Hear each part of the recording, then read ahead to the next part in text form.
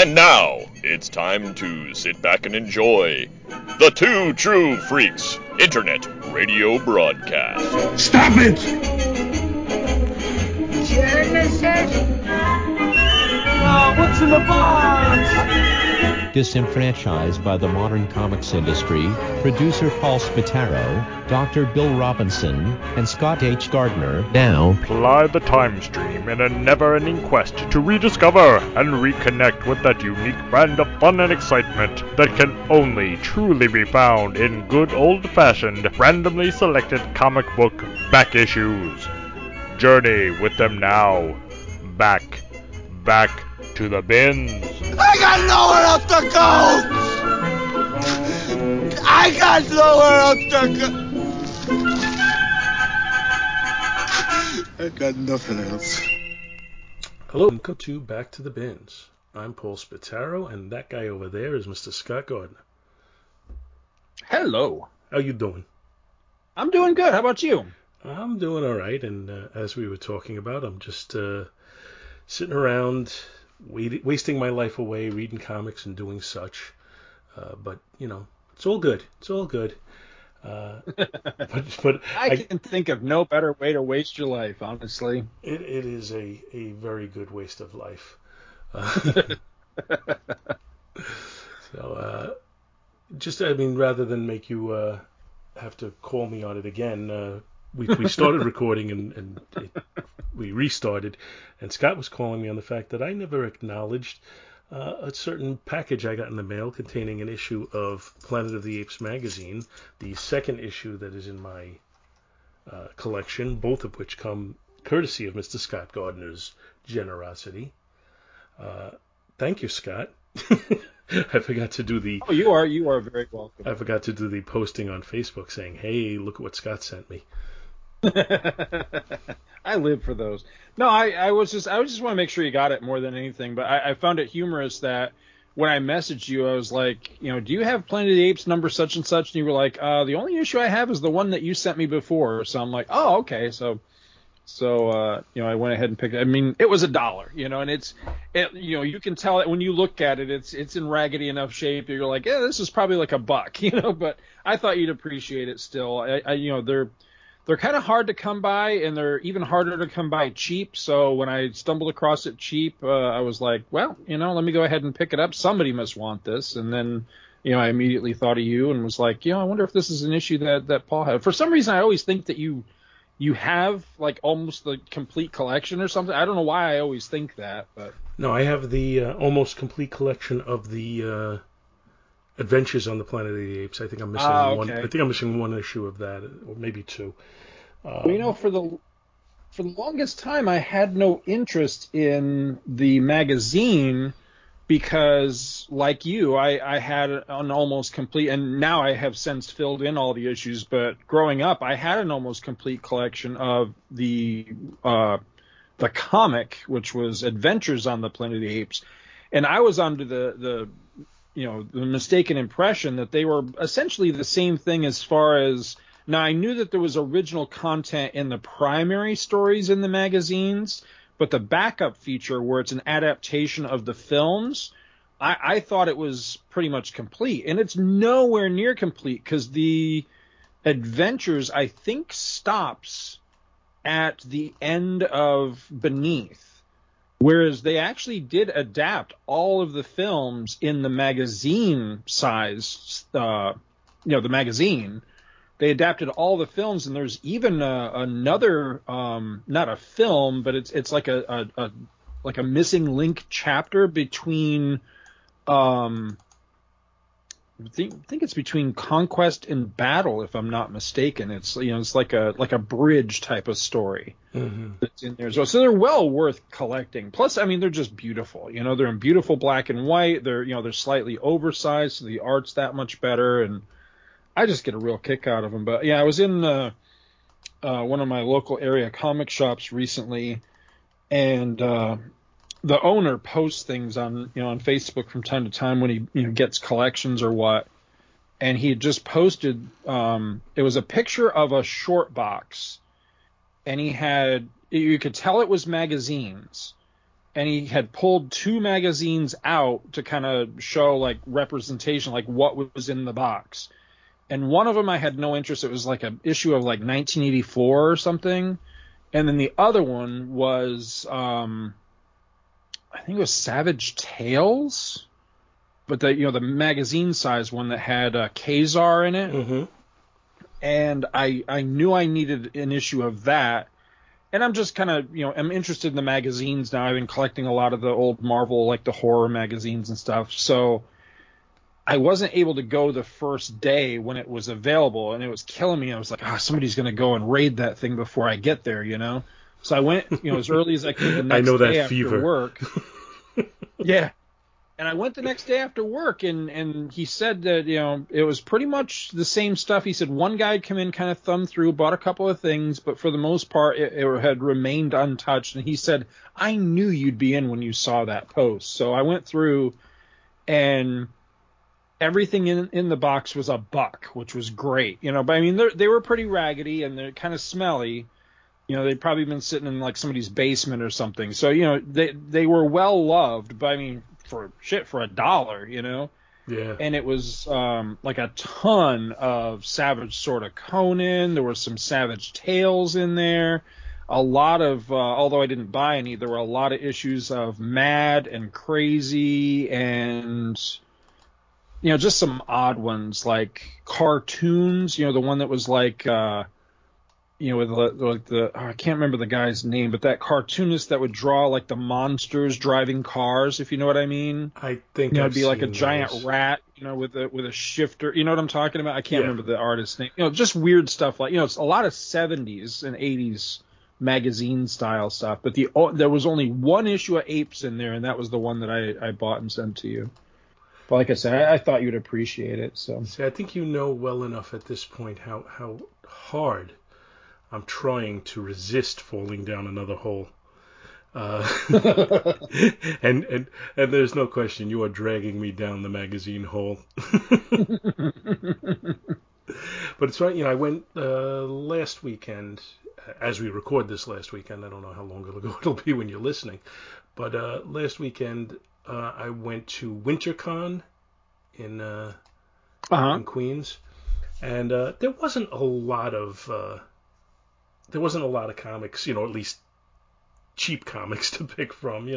There were quite a few booths where they were marked as, the books that we look for in the dollar bin would be marked like $10-12, and then they would do, special con, 30% off. It's like, yeah, that's not of much interest to me. But I did find two places where I bought some books. One, they were dollar books. It was fine. I filled some holes in my my Sleepwalker collection, and I picked up a few Marvel fanfares and some some X Factor and some things like that that were on my want list. The other one, there were some very well loved books, and there were some that were in a little better shape, but there were some Bronze to upper Bronze Age stuff, and the dealer wasn't there. But I was looking through the boxes, and I'm waiting for him to come over and so I could talk to him and find out what he was looking for them. And he came over and he was like, "Oh yeah, these are all $5 and $10 books." And I started to put them back, and then he was like, "Well, but I could do a deal." And then ultimately he they were like, in my opinion, they were fair $2 books, and he said I could do them for $2.50. So I was like, all right. So I bought a few of those. Yeah, that's not bad. There you go. And then that turned out to be I don't know if you didn't know Mike Carbonneau, who does the Big Apple Con. He does a lot of work with different cons and stuff that go on. So I was talking to him, and he started saying, "Oh, if you have books to sell," I said, "Well, I'm not really looking to sell anything right now, but if you get a hold of my kids after I pass, they probably they'll probably be happy to give you everything for a song." But anyway, I ended up picking up a decent number. But the thing that actually surprised me in the whole thing was that there was really no magazines when I was looking. I found that to be pretty disappointing. a lot of times when I've been to shows, when they, or even comic shops for that matter, and they actually do have magazines, it's weird because I was about to say they're invariably ridiculously expensive, although that's not really true. Most of the time they're crazy expensive, but then when they're not, then they're dirt cheap. And there seems to be no middle ground. They're either way overpriced or they're like in a dollar box, like the owner just doesn't know what the hell to do with them type of thing. And there doesn't seem to really be a middle ground. So that's kind of funny that way. But it's funny because the magazines up until recently weren't really on like I wasn't actively seeking them. It was just whenever they would happen to fall in my lap.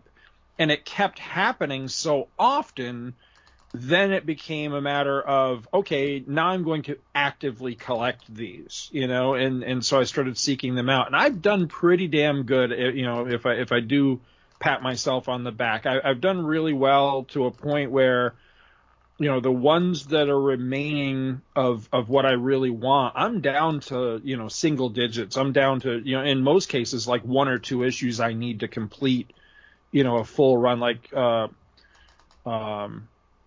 what is it? Dracula Lives, for example. I need 1 issue. Rampaging Hulk, I need I think 2 or 3 issues. And there's a couple other ones. The only one so far that's really proved a really difficult challenge is there's a title called Vampire Tales, and it started out where I was just going to get the issues that pertain, that appealed to me because of the artists that were in them. And I'm trying to remember who the artist was off the top of my head that brought that title to my attention. It's probably like Rich Buckler or somebody. I can't remember off the top of my head. But after scoring a couple of them, now I want the whole series. But they're really expensive. I mean, even the issues I've got already, I in a righteous world, I would have never have owned them, because now when I see them online, they're always stupid expensive. So I don't know how I got so lucky in scoring the ones that I got. I think I got in just under the wire, because one of the things that I've noticed has really, really jumped is anything with Morbius. And I got, I can't remember what the title actually is, but it's, I think it's like Marvel Preview or something, but the subtitle, what do you call it? Subject matter or whatever is Legion of Monsters, but it's a story where Morbius and Blade, I don't know if they just meet or if they fight or if they just happen to be in the same magazine. I don't know. But anyway, both Morbius and Blade are on the cover and they're in the book. And that book went from kind of pricey, but if you're really patient, you could probably find it for $10-15 to now it's stupid expensive because the movie's about to come out. And so, I got in right under the wire on that one. So, but it's fun. I enjoy them. And now it's a matter of, and now I need to make the time to actually sit and read the friggin' things, because I've been buying them up like crazy, but I've actually, not read many of them. And that's going to become a mission here pretty soon. So yeah, I remember that Legion of Monsters years ago. You remember there was the Marvel Spotlight issue with Legion of Monsters by your good friend Frank Robbins. And right. I actually was fond of that book, if you'll recall, when we covered it. And I remember back then, whatever that was, 1980, 1970 something, through one of the mail order things, I had seen the Legion of Monsters magazine. And even though it specifically said in the end, there was a disclaimer on it saying this is not the same, team or whatever as in the, as in that book. Right. But just the same, I was enamored enough with it that I thought, well, I'm going to get it anyway. And I ordered it. And then when I got my mail, they had said, oh, sorry, we're all out of that one. So I had never gotten it. But well, there's actually a couple, because there's the comic you're talking about that we covered that had I think it had Morbius and Man-Thing and Ghost Rider and all that. Yeah. And then there's the one, again, I don't think it's actually Legion of Monsters is the actual title. I think it's an issue of like Marvel Preview or Premiere or something like that, whatever the magazine one was. But then there's also a one-shot that was actually a magazine called Legion of Monsters. But in that, it was like the classic monsters. So you had like Frankenstein, Dracula, I think the Wolfman, I know the Gillman or whatever they want to, whatever they call him, the creature is in that. And it's got a beautiful cover. I want to say it's by Neil Adams, if I'm not mistaken. So it's got like you look at the cover and it gives me a total like Monster Squad vibe by the cover. It's just gorgeous, but I think they're individual stories inside. I don't think it's like the monsters actually like teaming up, which would be friggin' awesome, but I don't think that's what it actually is. Yeah, but the reality is that's what I was looking for, even though I knew better, I was looking for a team up. Yeah. Yeah, I think that'd be really cool. I'm hoping, if this Marvel train, cinematic train continues long enough, I really hope that they get around to some of these other genres. I mean, they're starting to kind of play with it a little bit, but for the most part, what we've continued to get, despite the fact that it's got to be pushing 30 movies at this point, they're still primarily superheroes. And I'd really like to see them start branching out. And, Morbius kind of looks like it might be that, although that's not necessarily an MCU movie. But it does look like it's an edge toward the horror end. But I'd love to see them start bringing in, like, the monsters and the westerns. At least, like, give us at least one Marvel western would be nice, just to see how it does. It may not do anything. It might not light the world on fire. Hell, you could do it as a Disney Plus series or something. But I'd really like to see like a good Marvel western. But I would love to see some of them, if they would do them right. Some of the monsters. Like a really good. I wonder if they'd run into some sort of copyright issues with Universal and the Universal monsters, and well, so long as they don't get too close. Because I mean, if you look up, for example, Frankenstein or Frankenstein's monster, the movies, I mean, it seems, and I'm not even aware, it's almost like Tarzan. There's a new movie with Frankenstein like every friggin' year. Every year it seems like there's a new one. And, some of them are huge and big budget, and then other ones are, quiet little small independent things or foreign or whatever. But there's new Frankenstein movies like every year.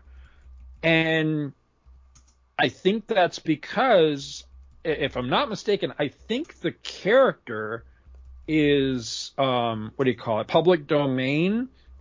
So as long as you don't get too close to the copyrighted Universal version, the Boris Karloff version, then I think you're okay.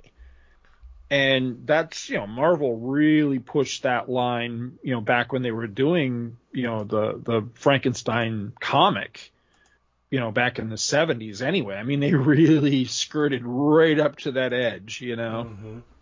But they got away with it, so I don't know, but I still think it'd be really interesting. But I think if you're going to do that, I think there's also, you probably want to buffer it a little bit, because although it was fun in the comics, like when Spider-Man met, the Frankenstein's monster, or kind of crossed paths kind of sorta with Dracula, I don't think that they necessarily all work well in the same world. And I feel funny saying that, because my favorite X-Men story of all time is the one where they fight Dracula. But again, I don't know that those worlds necessarily need to cross over cinematically, but I think it would be fun to still, peek into that corner of Marvel, in a cinematic way, if they could do it right and, get the right formula and all that sort of thing. But I have no personal knowledge, but just from a devil's advocate point of view, maybe Marvel would be a little hesitant to do like a Frankenstein's monster book, knowing that it's in the public domain, and then you could have rip-offs and people who are skirting up and using their clout, cinematic clout in a way, and that they won't be able to fight it. Yeah, that's true. I don't know whether or not that would be the case, but I'm thinking if I were working for the Marvel, the MCU somehow as a consultant, that would be one of the first concerns I would raise, in the meeting where we started discussing the use of the monsters. Right. So I don't know. I don't know where they might go with it, and I would love to see. There was talk they were going to do Werewolf by Night, but honestly, I'd really like to see them try and stay a little close to what they did in the comics and not just use the title. Right. And I'm afraid that they would just use the title. I don't know. Marvel hasn't really let me down much to speak of, but I don't know. We're going to see. Oh, I know who it was. It was Michael Giacchino, the composer, is the one that's attached to that as, I don't know, director or something, like some sort of creative force behind that. Now the rumors I've heard is that they're not going to use the title. Like, they're going to use the character and the concept, but they're not going to call it Werewolf by Night or something. I don't know. I mean, this is all rumor and hearsay, so I don't know if any of that shit's true or not, but that's what I'm hearing anyway. Well, what I heard was that they weren't going to use the name Jack Russell because now Jack Russell Terriers are fairly well known, and, right. and they're afraid it'll just be, it'll be viewed as being silly. But, yeah, I've always thought that was silly, but of course, that was, by the time I discovered it, it was well after Jack Russell Terriers had become a thing. So I guess it wasn't, at the time it came out, I guess it wasn't a thing, to where people snickered or whatever, but now, yeah, clearly I was not familiar with the term Jack Russell Terrier until the TV show Frasier went on, and the father in that show has a Jack Russell Terrier. So what was that? That was probably around 1990, maybe. I don't even know when the show went on the air. Probably earlier than that, even. Right. But that was when I first became familiar with that being a breed of dog. So I don't know, but you know what we're doing today? Well, while we're completely off the subject here, I had a quick question for you while we're off the subject, and then I swear I'll steer us back on track. I'm just curious. Have you ever met Tom DeFalco? No. So he posted something on Facebook a while back. I forget what it was. Something caught my attention. And so I messaged him and I was like, do you ever get down Florida way, when you're doing conventions or what? And he was like, oh, as a matter of fact, I'm going to be at such and such convention on such and such date in Fort Lauderdale. So I got all excited about it and everything. And then I was looking ahead at my schedule and I actually have the time off and everything. But as it was creeping up, the date was creeping up, so were the gas prices were creeping up and creeping. And Fort Lauderdale, I've never been there, but Fort Lauderdale, when I put it into the GPS, it's a hike. I mean, it's at least 3 hours, probably more than that. So as the date approached, I started to get really nervous because I'm like, I want to go so bad, but it's so expensive and blah, blah, blah. Well, then just a couple of days ago, I saw an announcement where unfortunately he had to cancel. And I was like simultaneously like bummed and relieved at the same time because I really want to meet the guy. I'm a huge fan of his writing and, his time as EIC at Marvel and all that. I'd really like to meet the guy. But yeah, I guess this one just wasn't meant to be, but hopefully I'll get the opportunity again some other time. But I just thought it was cool that he was kind of sort of going to be in my neck of the woods, although again, Fort Lauderdale's, it's a serious hike from here, and I couldn't find anybody to go with me. I really wanted the good doctor to go with me, but he's hung up and couldn't go, so I probably wouldn't have ended up going anyway, even if DeFalco had showed for the convention. So I'm kind of glad that he canceled because now I don't have to feel it. Now I don't have to have guilt, So there is something to be said for that when you when you start losing the urge to go, but you feel guilty and it gets canceled, so it eliminates any need for it. Right. I mean, I don't know how old or young a guy he is. I would imagine he's getting up there, and it's one of those things where hopefully I'll get an opportunity again some other time because that'd be that's what I feared the most, is that, I wouldn't make the time, I wouldn't go, I wouldn't spend the time and the money and gas and all that. And then, down the line, something would happen to him, and then I'd never have the opportunity, and then I'd feel like crap, So at least this way, it's all of that's been removed, So now I don't have the opportunity anyway, so it's all good now. For what it's worth, Tom DeFalco is 71 years old, and I don't know, he looks like he's in okay shape from the pictures on on Google. Yeah. So hopefully he'll be around for a good number of years yet. I hope so. I really would like the opportunity to, if nothing else, just meet him and, thank him for, all the wonderful memories. Because I really do think the world of him as a writer. I think he's a damn good comics writer that just never really got enough praise for the stuff that he did, or at least, in my world, from what I've seen, it doesn't seem like he's one of those ones I hear mentioned an awful lot as, wow, this guy is really good and did some really good stuff. But I always thought he did. I thought he was a really solid comics writer. Sounds to me like a good topic for a creator spotlight episode. Oh, absolutely. Yeah, definitely. Yeah, I agree. But today our focus is on The Thing and the Hulk. Yes. And we're up to our next one. And you know what? I was mistaken about this one. When we talked about it before, I was thinking of a different story along the lines. I totally forgot this one. I had read it quite a while ago in an effort to, when we were planning on doing this, 10 years ago.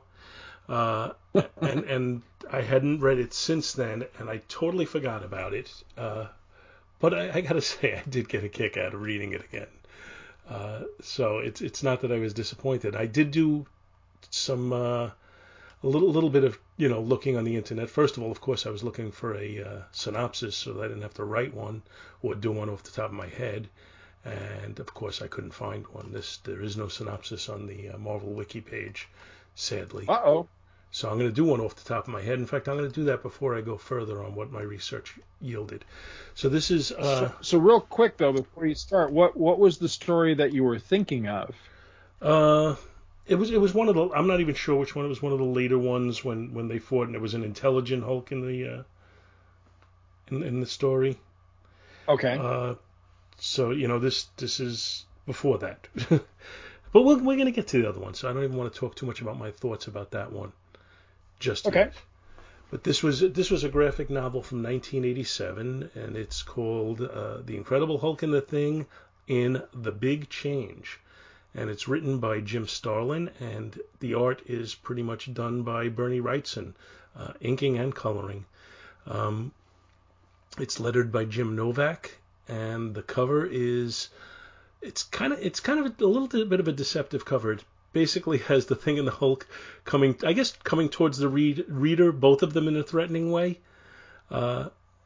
Pretty cool. The Thing is a little more up front, and the Hulk is a little bit more in the back. The Hulk's hand is reaching further. It almost looks like it would be cool if you had 3D glasses on looking at this one. Yeah. So the story opens up with the Thing getting into a tussle with somebody on Yancey Street who threw a tomato at him. And we have a recap of the Fantastic Four's origin story. And the Thing chases down the guy and comes upon two more Yancey Streeters. And they all have tomatoes in their hands ready to pelt away. And then he fades away. And one of the guys says, well, you could hardly blame him. There are 3 of us. Then we cut to the desert where there's an old gentleman who's putting the finishing touches on a Thing statue that he apparently spent a third of his life completing, which is quickly demolished by the Hulk, who sees it and doesn't like the Thing, so he starts crushing it. He says he's going to smash Rockman, and if he's going to smash the artist because he made it. But then he's like, heavens no, in fact, I was just going to smash it myself when you showed up. And then the Hulk calls him a liar and is ready to just pound him, but then he fades away. So we see the Thing and the Hulk floating through space. The Watcher does a kind of a disclaimer on the story, basically saying that no one's perfect, but that he follows trivial stories as well.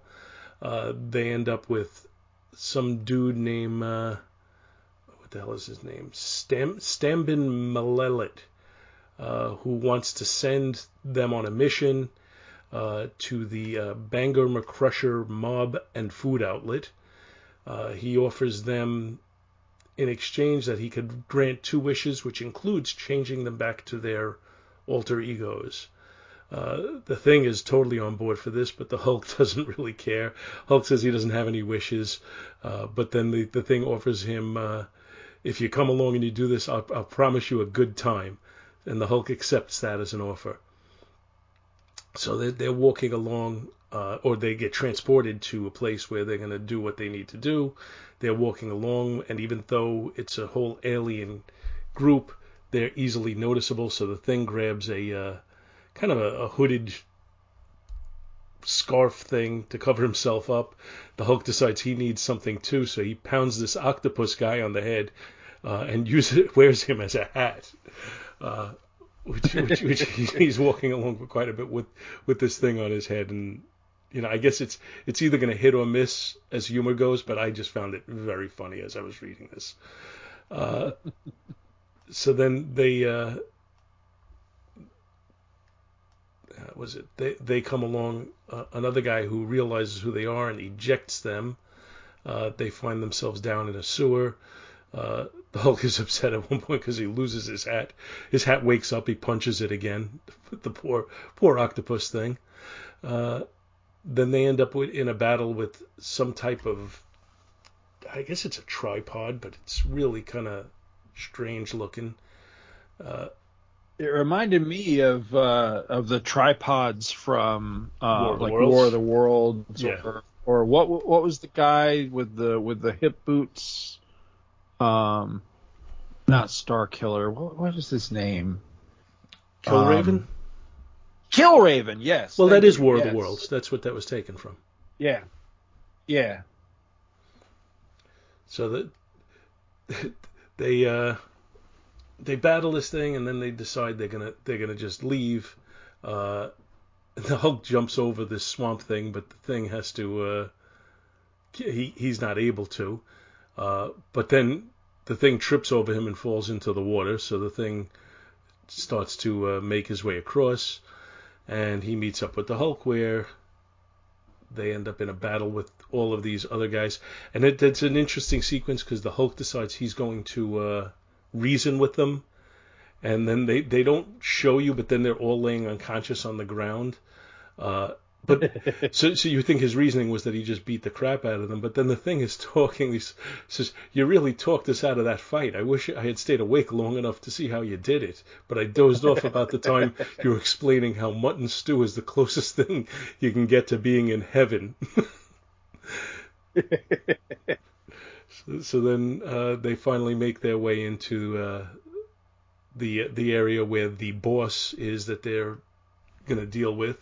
And he's apparently followed their exploits through some sort of interdimensional television and had himself surgically altered to be a giant combination of the Thing and the Hulk.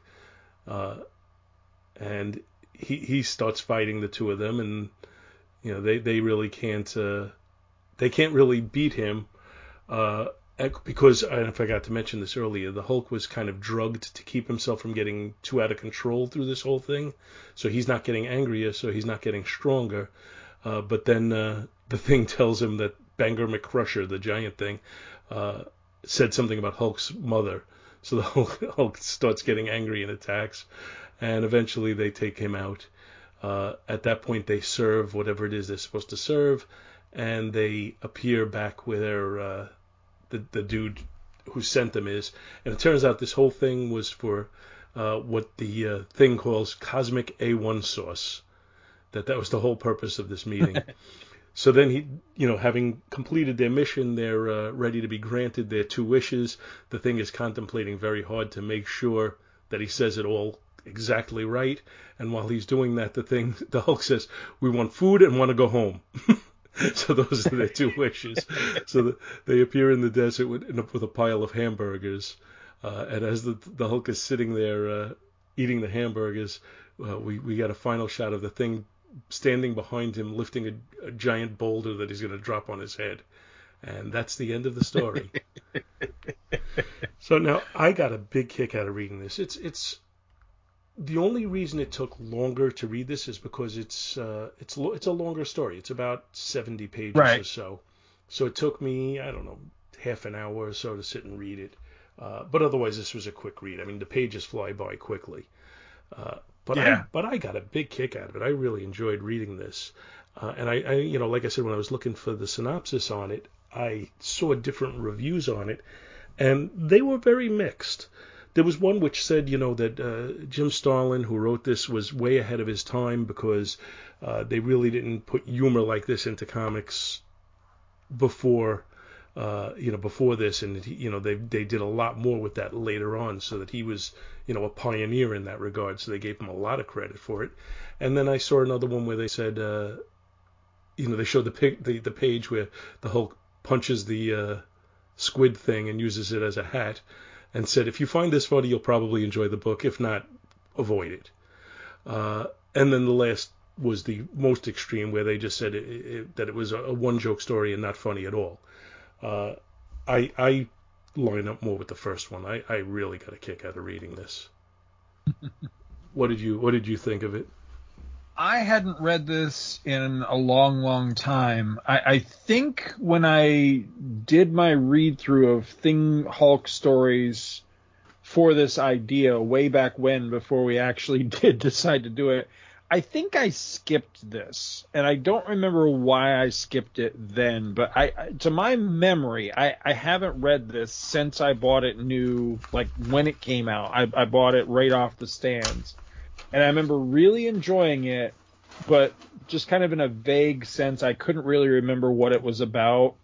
And I think that really served me well, because going into it more or less fresh, really not remembering the story very well, a lot of it came back to me as I was reading. And the humor, to me, the humor really works. I'm not the biggest fan of humor books or sitcoms or anything. I mean, I like a good comedy, but it's got to be smart, and it's, it can't be just goofy, dumb humor or, fart joke humor, whatever. It has to have some brains to it. And this does. This has a lot of good, comedy situation beats that really work.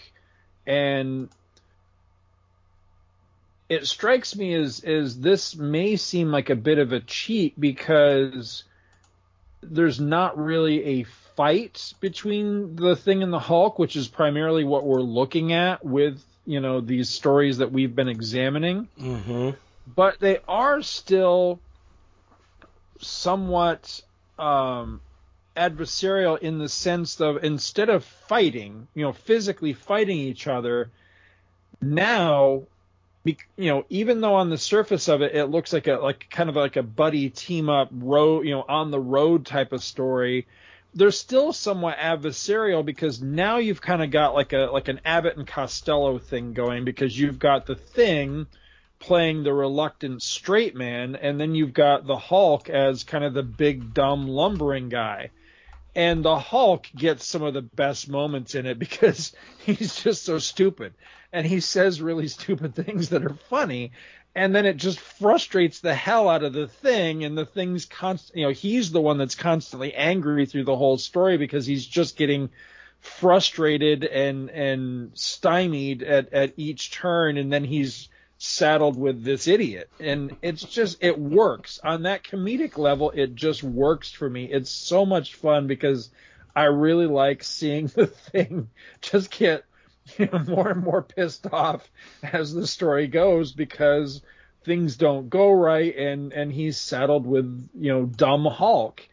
But I love some of the Hulk. I mean, the Hulk has some really good dumb moments in here. I'm not at all a fan of this iteration of the Hulk. Dumb Hulk never really did it for me, but he works in this story. I wouldn't want to see this all the time. I wouldn't want to see dumb Hulk used for comedy, but if you're gonna do it once, this is the way to do it, because it really it works really well. There's some really good zingers in here, and just some fun, some fun little beats, just some different observations that that the Hulk makes and stuff.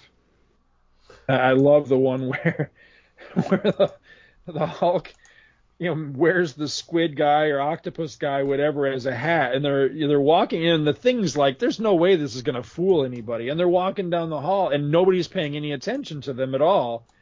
And the Thing grudgingly admits, he says, "Well, turn me upside down and paint me green." He says, "It worked. No one's paying us no mind. Hulk, you're a genius." And Hulk knows. I love him wearing that squid hat through the whole thing. But I did feel bad for the squid thing. Yeah, he wakes up at one point and just gets, pounded back to sleep again. I couldn't remember what happened to the squid thing, and he does get away at the end, which was, he doesn't die or anything, because I kept thinking that he got, like, disintegrated or something. I couldn't remember what happened to him, but no, he does get away, so he did not meet some horrible fate or something. So there's at least that.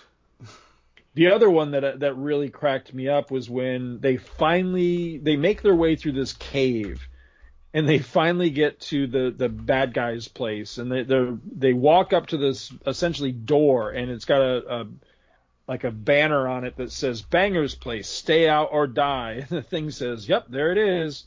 And the Hulk says, "There what is?" And the Thing says, "Don't you see the sign?" And the Hulk says, "Yeah, so Hulk not smoking." I love it. It just cracks me up. See, I don't have a problem with. I'll call him Simple Hulk, not Dumb Hulk. I really don't have a problem with Simple Hulk, but I like Simple and Smug Hulk, which is what we have in this issue. Yes. So he is very smug. Yes. I just got a huge kick out of it, and I gotta say, taking it to the other step, I for the most part, I really like the Bernie Wrightson take on these two characters. I don't think I would like it if he was doing a monthly series of them, but to have one issue like this, I really dug it. Yeah. I really enjoy Bernie Wrightson to begin with. I've always thought he's just, he's an incredible artist. I'm trying to remember if he really did much, mainstream superhero stuff, because Not of a course lot. he has that reputation as the master of the macabre, and he did all the really creepy horror stuff. But, although this is not a horror book or a horror story, his style lends itself well here, because essentially at the end of the day, the Thing and the Hulk are monsters. And in this story, granted it's more of a science fiction story, or at least a sci-fi setting as opposed to a horror setting, the aliens that he comes up with have more of a horror bent. So they just look cooler. I really like his aliens because, you're getting, space aliens through a horror filter, if that makes sense. So they're much more non-human. They're much more alien and creepy, bug-like, slimy. They're very interesting because they're not just, like humanoids with a different head or pointed ears or something like that. I mean, they're truly inhuman. And it works on that level. I really like that. He's got some really cool designs for the different creatures and aliens that we see. Some of them are downright disturbing. The taxi driver or Airbus or whatever this thing is, the guy that starts to give them a ride before he hits the ejector seat and sends them out. That guy's disturbing. Partially because of his, I guess it's a mouth or part of one of that. I don't know if it's intentional or not, but it looks, I'm just going to say it looks really rude. I'll leave it to your own imagination, but, I mean, it's just disturbing in all kinds of different ways, but yeah, I consider myself quite the fan of Bernie Wrightson, but I'm more used to Bernie Wrightson on true horror material like Swamp Thing and just the different horror stories that he did over the years. Yeah, and that's where I would be looking for him as well. So that's probably why I go to I wouldn't want him doing this on a monthly basis, because I feel like you'd be wasting his the matchup that you really want. Because if this was a regular monthly book, this wouldn't be you might have the comedy tone, but I don't think you'd have the alien tone. I think eventually you'd have them fighting, regular villains and such. And I don't know. I feel like you'd be wasting Bernie Wrightson on that. Right. But in this particular book, I really enjoyed it. The only thing I didn't really go for was his take on the Watcher, which is very limited anyway. Yeah. Yeah, the Watcher's, he needs to go on a diet. He's got a very, very wide head. Yeah, I just didn't like the look that he gave the Watcher. But other than that, I think all the artwork is good. I think both our heroes look good. I even got a kick out of the Banger McCrusher's, Thing Hulk mashup. I noticed something as I was flipping through this while you were doing your synopsis. I noticed something that I didn't notice reading the story. The first page, the full page splash where we see Banger McCrusher full body for the first time, mm-hmm. His Hulk foot is three-toed, mm-hmm. and I really thought that was cool. I wonder if that's an intentional nod to Kirby's Hulk in the beginning, because Kirby's Hulk was three-toed as well. Right, but he doesn't really cool. do the Hulk three-toed in this. He does the Thing three-toed. Right. Yeah, I don't know if that's just if it's just an artistic choice or if it's a nod, Easter egg type of thing or what. But it's cool, and just this idea of a composite bad guy that's a composite of the Thing and the Hulk. That's a pretty freaky, scary, bizarre mashup type of thing, but it works really well. I mean, he's just a really messed up looking dude. Yeah, I just, like I said, I just had fun reading this whole story. And his aliens are varied enough that I had interest in kind of following them as it went along, and seeing what he was going to come up with. Even ones that don't have any dialogue or have minimal dialogue. It looks like he spent a good amount of time trying to really give them a distinct personality in their look. One thing I noticed was, so we have several different aliens through this whole thing. And in the beginning of the story, when it starts out, we're really just dealing with essentially two. We're dealing with the guy that's dispatching them on this mission. And then there's the guy that they're actually trying to find. And the guy they're trying to find, when it says his name, it's Mal or Mal, M-A-L-L. So I'm thinking Mal. And then his last name is Addy, A-D-D-Y. So I thought, okay, is this one of those punny comics things? Is his name actually supposed to be Malady? Like sickness or something like that? Yeah. And I just kind of filed it in the back of my brain. But then you get to the end of the story, where the guy that sent them on the mission is back again, and he's talking to them, and he introduces a couple of his associates.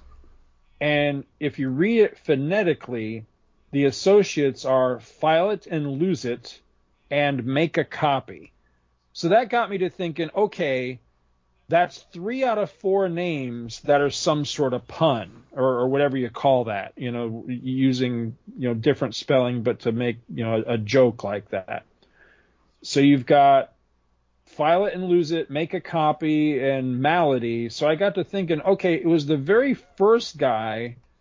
Is there something to that name as well? And I just wasn't reading it right or whatever. So hang on, I'm flipping back to this again to see What was the guy's name? It was Stambin Malalit. That's how I was reading it. But I think it might possibly be Stamp and Mail It. Oh yeah, that makes sense. Like stamp, but it's STAMB, not P. But I'm still thinking that if you pronounce it Stamp and Mail It, it'd be like, you're putting a stamp on something and mailing it. And that's a guess, but I think that's what it's going for. That's a little silly. I don't really care for that. Then we have Nasty McBurn and Banger McCrusher. Right. Yeah. See, those two were fairly straight up. Obvious that they were just being silly. The other ones, you kind of had to work at it a little bit, I felt like. But those were the ones I caught anyway. I don't know if there were really any. I don't think the taxi driver had a name, did he? I don't remember him. Did he give a name? I'm looking right No, now. I'm not seeing it here. No. He was disgusting, that guy. Yeah, but in a funny way, as far as I'm concerned. But it is funny, but it's gross. Yeah. But there's a lot of the stuff that happens to them is based on kind of gross humor or, gross situations, like, just slimy aliens and, winding up in the alien sewer. And there's a lot of, like, just grossness. I was going back and forth on this as to whether it was, is it a buddy movie like, like you said, Abbott and Costello or Hope and Crosby or that kind of thing? Or is it a, more like a buddy cop thing, like Riggs and Murtaugh, because that would be more along the lines of that era. I think it's got elements of all of that, Mm-hmm. I don't know about buddy cop type of thing because they don't really have like any authority, or I guess maybe a little bit because they are on official like government business. I think the thing says that at one point, like, yeah, we represent the government or something to that effect. But I mean, they're not space cops or anything like that. I think it's more it's a road movie, type of thing. It's a buddy road movie type of thing. But reluctant, at least on the Thing's part. He's thrown into this thing with the Hulk, whether he wants to be or not. And when the Hulk first shows up, or when both of them first materialize on this alien, well, the first thing the Thing does is try to get rid of the Hulk. He tells the guy, "Hey, you don't want this Hulk guy around. He's nothing but trouble." And that's when the alien says, "Well, I've given him some magic whammy to where he's going to stay, chilled out the whole time, and so he'll be." More manageable type of thing, but the Thing still doesn't really want to be saddled with him. If he had his choice, he'd be doing this by himself. Right. Yeah. like you mentioned earlier, though, the Hulk had so many of the good comic beats in this. But I mean, I hadn't really looked at it from the perspective of how funny it is to see the Thing just getting more and more and more frustrated by the Hulk's combination of dopiness and smugness. There's just a lot there that I got a big kick out of. I would definitely, you're not going to find this in a dollar bin anywhere, but I would say if you're lucky enough, you might find this somewhere for like $5, maybe even $10, and it's probably worth it. I think it's, I should have looked this up ahead of time, but I think this has been reprinted, though, if I'm not mistaken. But if I can get my stupid browser to open, it's being really... here we go. Let me see. I'm curious what this... Now, if you are going to seek this out, especially if you're going to seek out the original version of this, because, again, like I said, I think it's been reprinted. I'm not positive on that, but... Technically speaking, this is Marvel graphic novel number 29. This is when they were still numbering the graphic novels. Not long after this, I think, is when they kind of abandoned the numbers, or at least the numbers get kind of nebulous. But when they first started, each one had a specific number. It was only over time that I think they kind of dropped the numbers, and then each one was just individually titled, essentially. But I'm curious, on eBay, for example, what's this go for? Well, the other thing I saw about this while you're looking on eBay was that when I was looking at the different reviews of it, was they said, up until this book, Marvel had kind of looked at their graphic novel line as being, for books with more gravitas, significant events, significant, things that are going on, and for it to be just a silly buddy story, kind of went against the way they were presenting these books. But to me, that's just being closed-minded. I just think this is great.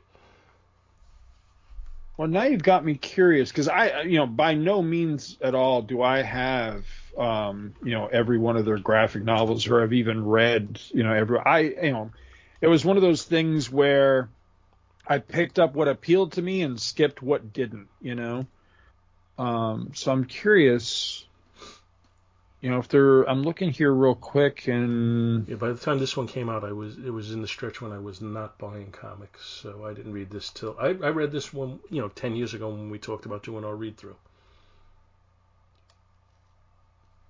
So with the exception of the ones that I have absolutely no concept of or whatever, it does it looks like this is probably the first one, or maybe even the only one, that would have like a comedic bent to it, because the other ones look they look pretty serious. The very first one, of course, was the death of Captain Marvel. You don't get much more serious than that. But you have the New Mutants, you have the famous God Loves Man Kills X-Men one, Star Slammers, all these. Yeah. And then you get to here. Now, I don't remember what the tone of Wolfpack was. I don't know that I ever read that one, but yeah, they're all pretty straight up hero adventure type of things, and then you get to this one, and it's pretty lighthearted, but I think it works for for what it is. Kudos to them for taking a chance on something really kind of different. Yeah. That has horror roots as far at least as far as the artwork goes, and horror roots as far as the art, and then cosmic roots as far as the writer. But then essentially it's kind of a screwball comedy. That's really very different. It definitely is. But I'm going to tell you, I'm going to make this really ultra simplified. I'm giving it straight A's across the board. I just love this book. I really did. I'm not giving it A pluses, but I'm giving it A's, including the cover, which has a little more white space than I would normally like. But that whole 3D aspect of it, and everything, with it. And for the graphic novel, you want a little bit more sophisticated look, so the white space doesn't bother me as much. So I'm just going A's across the board on this. I think I would definitely go A's on the story and the interior art. The cover has never really worked for me on this for a number of reasons. It's just kind of odd. I really don't like how the Hulk looks. And the Thing looks very strange, only in the sense of let me see, what is that? That's his left arm. It looks like it's jointed like an action figure. You know what I mean? Like one of the old Migos, or like it has like a ball socket or whatever. You know what I'm talking about? No, I know exactly what you're talking about. I'm thinking that's what Wrightson. I'm thinking Wrightson was thinking about it as he drew it, and said, "Well, how would you move this arm?" So he had to do something to do it. Which he didn't really have to do, because most artists just ignore that point, but just the same, that it almost looks like he was thinking about it as he wrote it. Yeah, the Thing looks a little. You know what? You're right. I have to pull back a little on this. I'm going to say a B on the cover. Everything else is an A, and I'm giving the book an A just the same. Yeah. But yeah, overall grade for the entire book would definitely be an A. I get the biggest kick out of this. I think it's genuinely funny, and it's just it's just a fun adventure. We often complain that comics just aren't really any fun anymore. Well, this is clearly this is when they still could just have fun and just do something kind of screwy. And it's screwy. It's not made to be taken real seriously, but it genuinely makes me chuckle, and it's just fun. I can't help but wonder there at the very end of the story, where the Hulk, it's the third panel on the next to last page, where the Hulk is just sitting in a pile of hamburgers. That is so reminiscent to me of that famous Action Comics cover of Superman just pounding down cheeseburgers on that one cover by Bob Ostner. I can't help but wonder if that, it was on Starlin's mind as he drew this. Well, no, Wrightson drew it, but would not surprise me in the slightest if that was a little bit of an homage there. I love it. So the only disappointment is that they didn't face off. But you know what? I'm going to give the Hulk the win on the battle because he's totally screwed the Thing's plans over. Yes. Yes. Yeah, there's no punches exchanged between these two, but I think just purely for stymieing and frustrating the Thing through the entire story, I think it really does go to the Hulk. And it's funny because it ends to where that's where the fight probably started, because the Thing's about to smash him with a rock, It's to me that felt like Of Mice and Men, right? With Lenny and George. Yeah, I think there's a lot of that vibe through the whole story. There's a lot of that vibe, which I get a kick out of. Oh, me too, absolutely. So I guess that'll do it for our discussion of this one. I hope you people enjoyed it. The next time out for the Thing Hulk, it's a 2-part story from November and December of 1988, which crosses over from Fantastic Four number 320 into the Incredible Hulk number 350.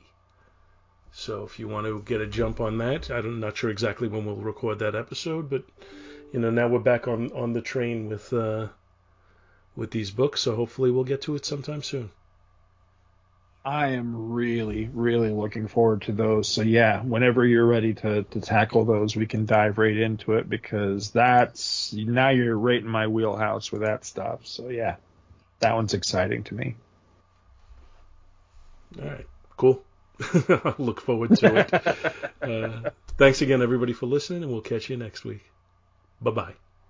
Thank you so much for listening to our show, and we hope you'll continue to join us each and every week for more good old-fashioned comic book back issue awesomeness. You can contact Back to the Bins to leave feedback, comments, questions, suggestions, and criticisms via email at bins@twotruefreaks.com or by joining the Back to the Bins group on Facebook. Back to the Bins is a proud affiliate of the Two True Freaks Internet Radio Network, which you may find at www.twotruefreaks.com. Two True Freaks is a registered trademark of DiManzo Corps of Milan, Italy. All rights reserved. Please take a moment to stop by the twotruefreaks.com site and check out their many other fine podcasts, won't you? Thanks, and we'll see you next week.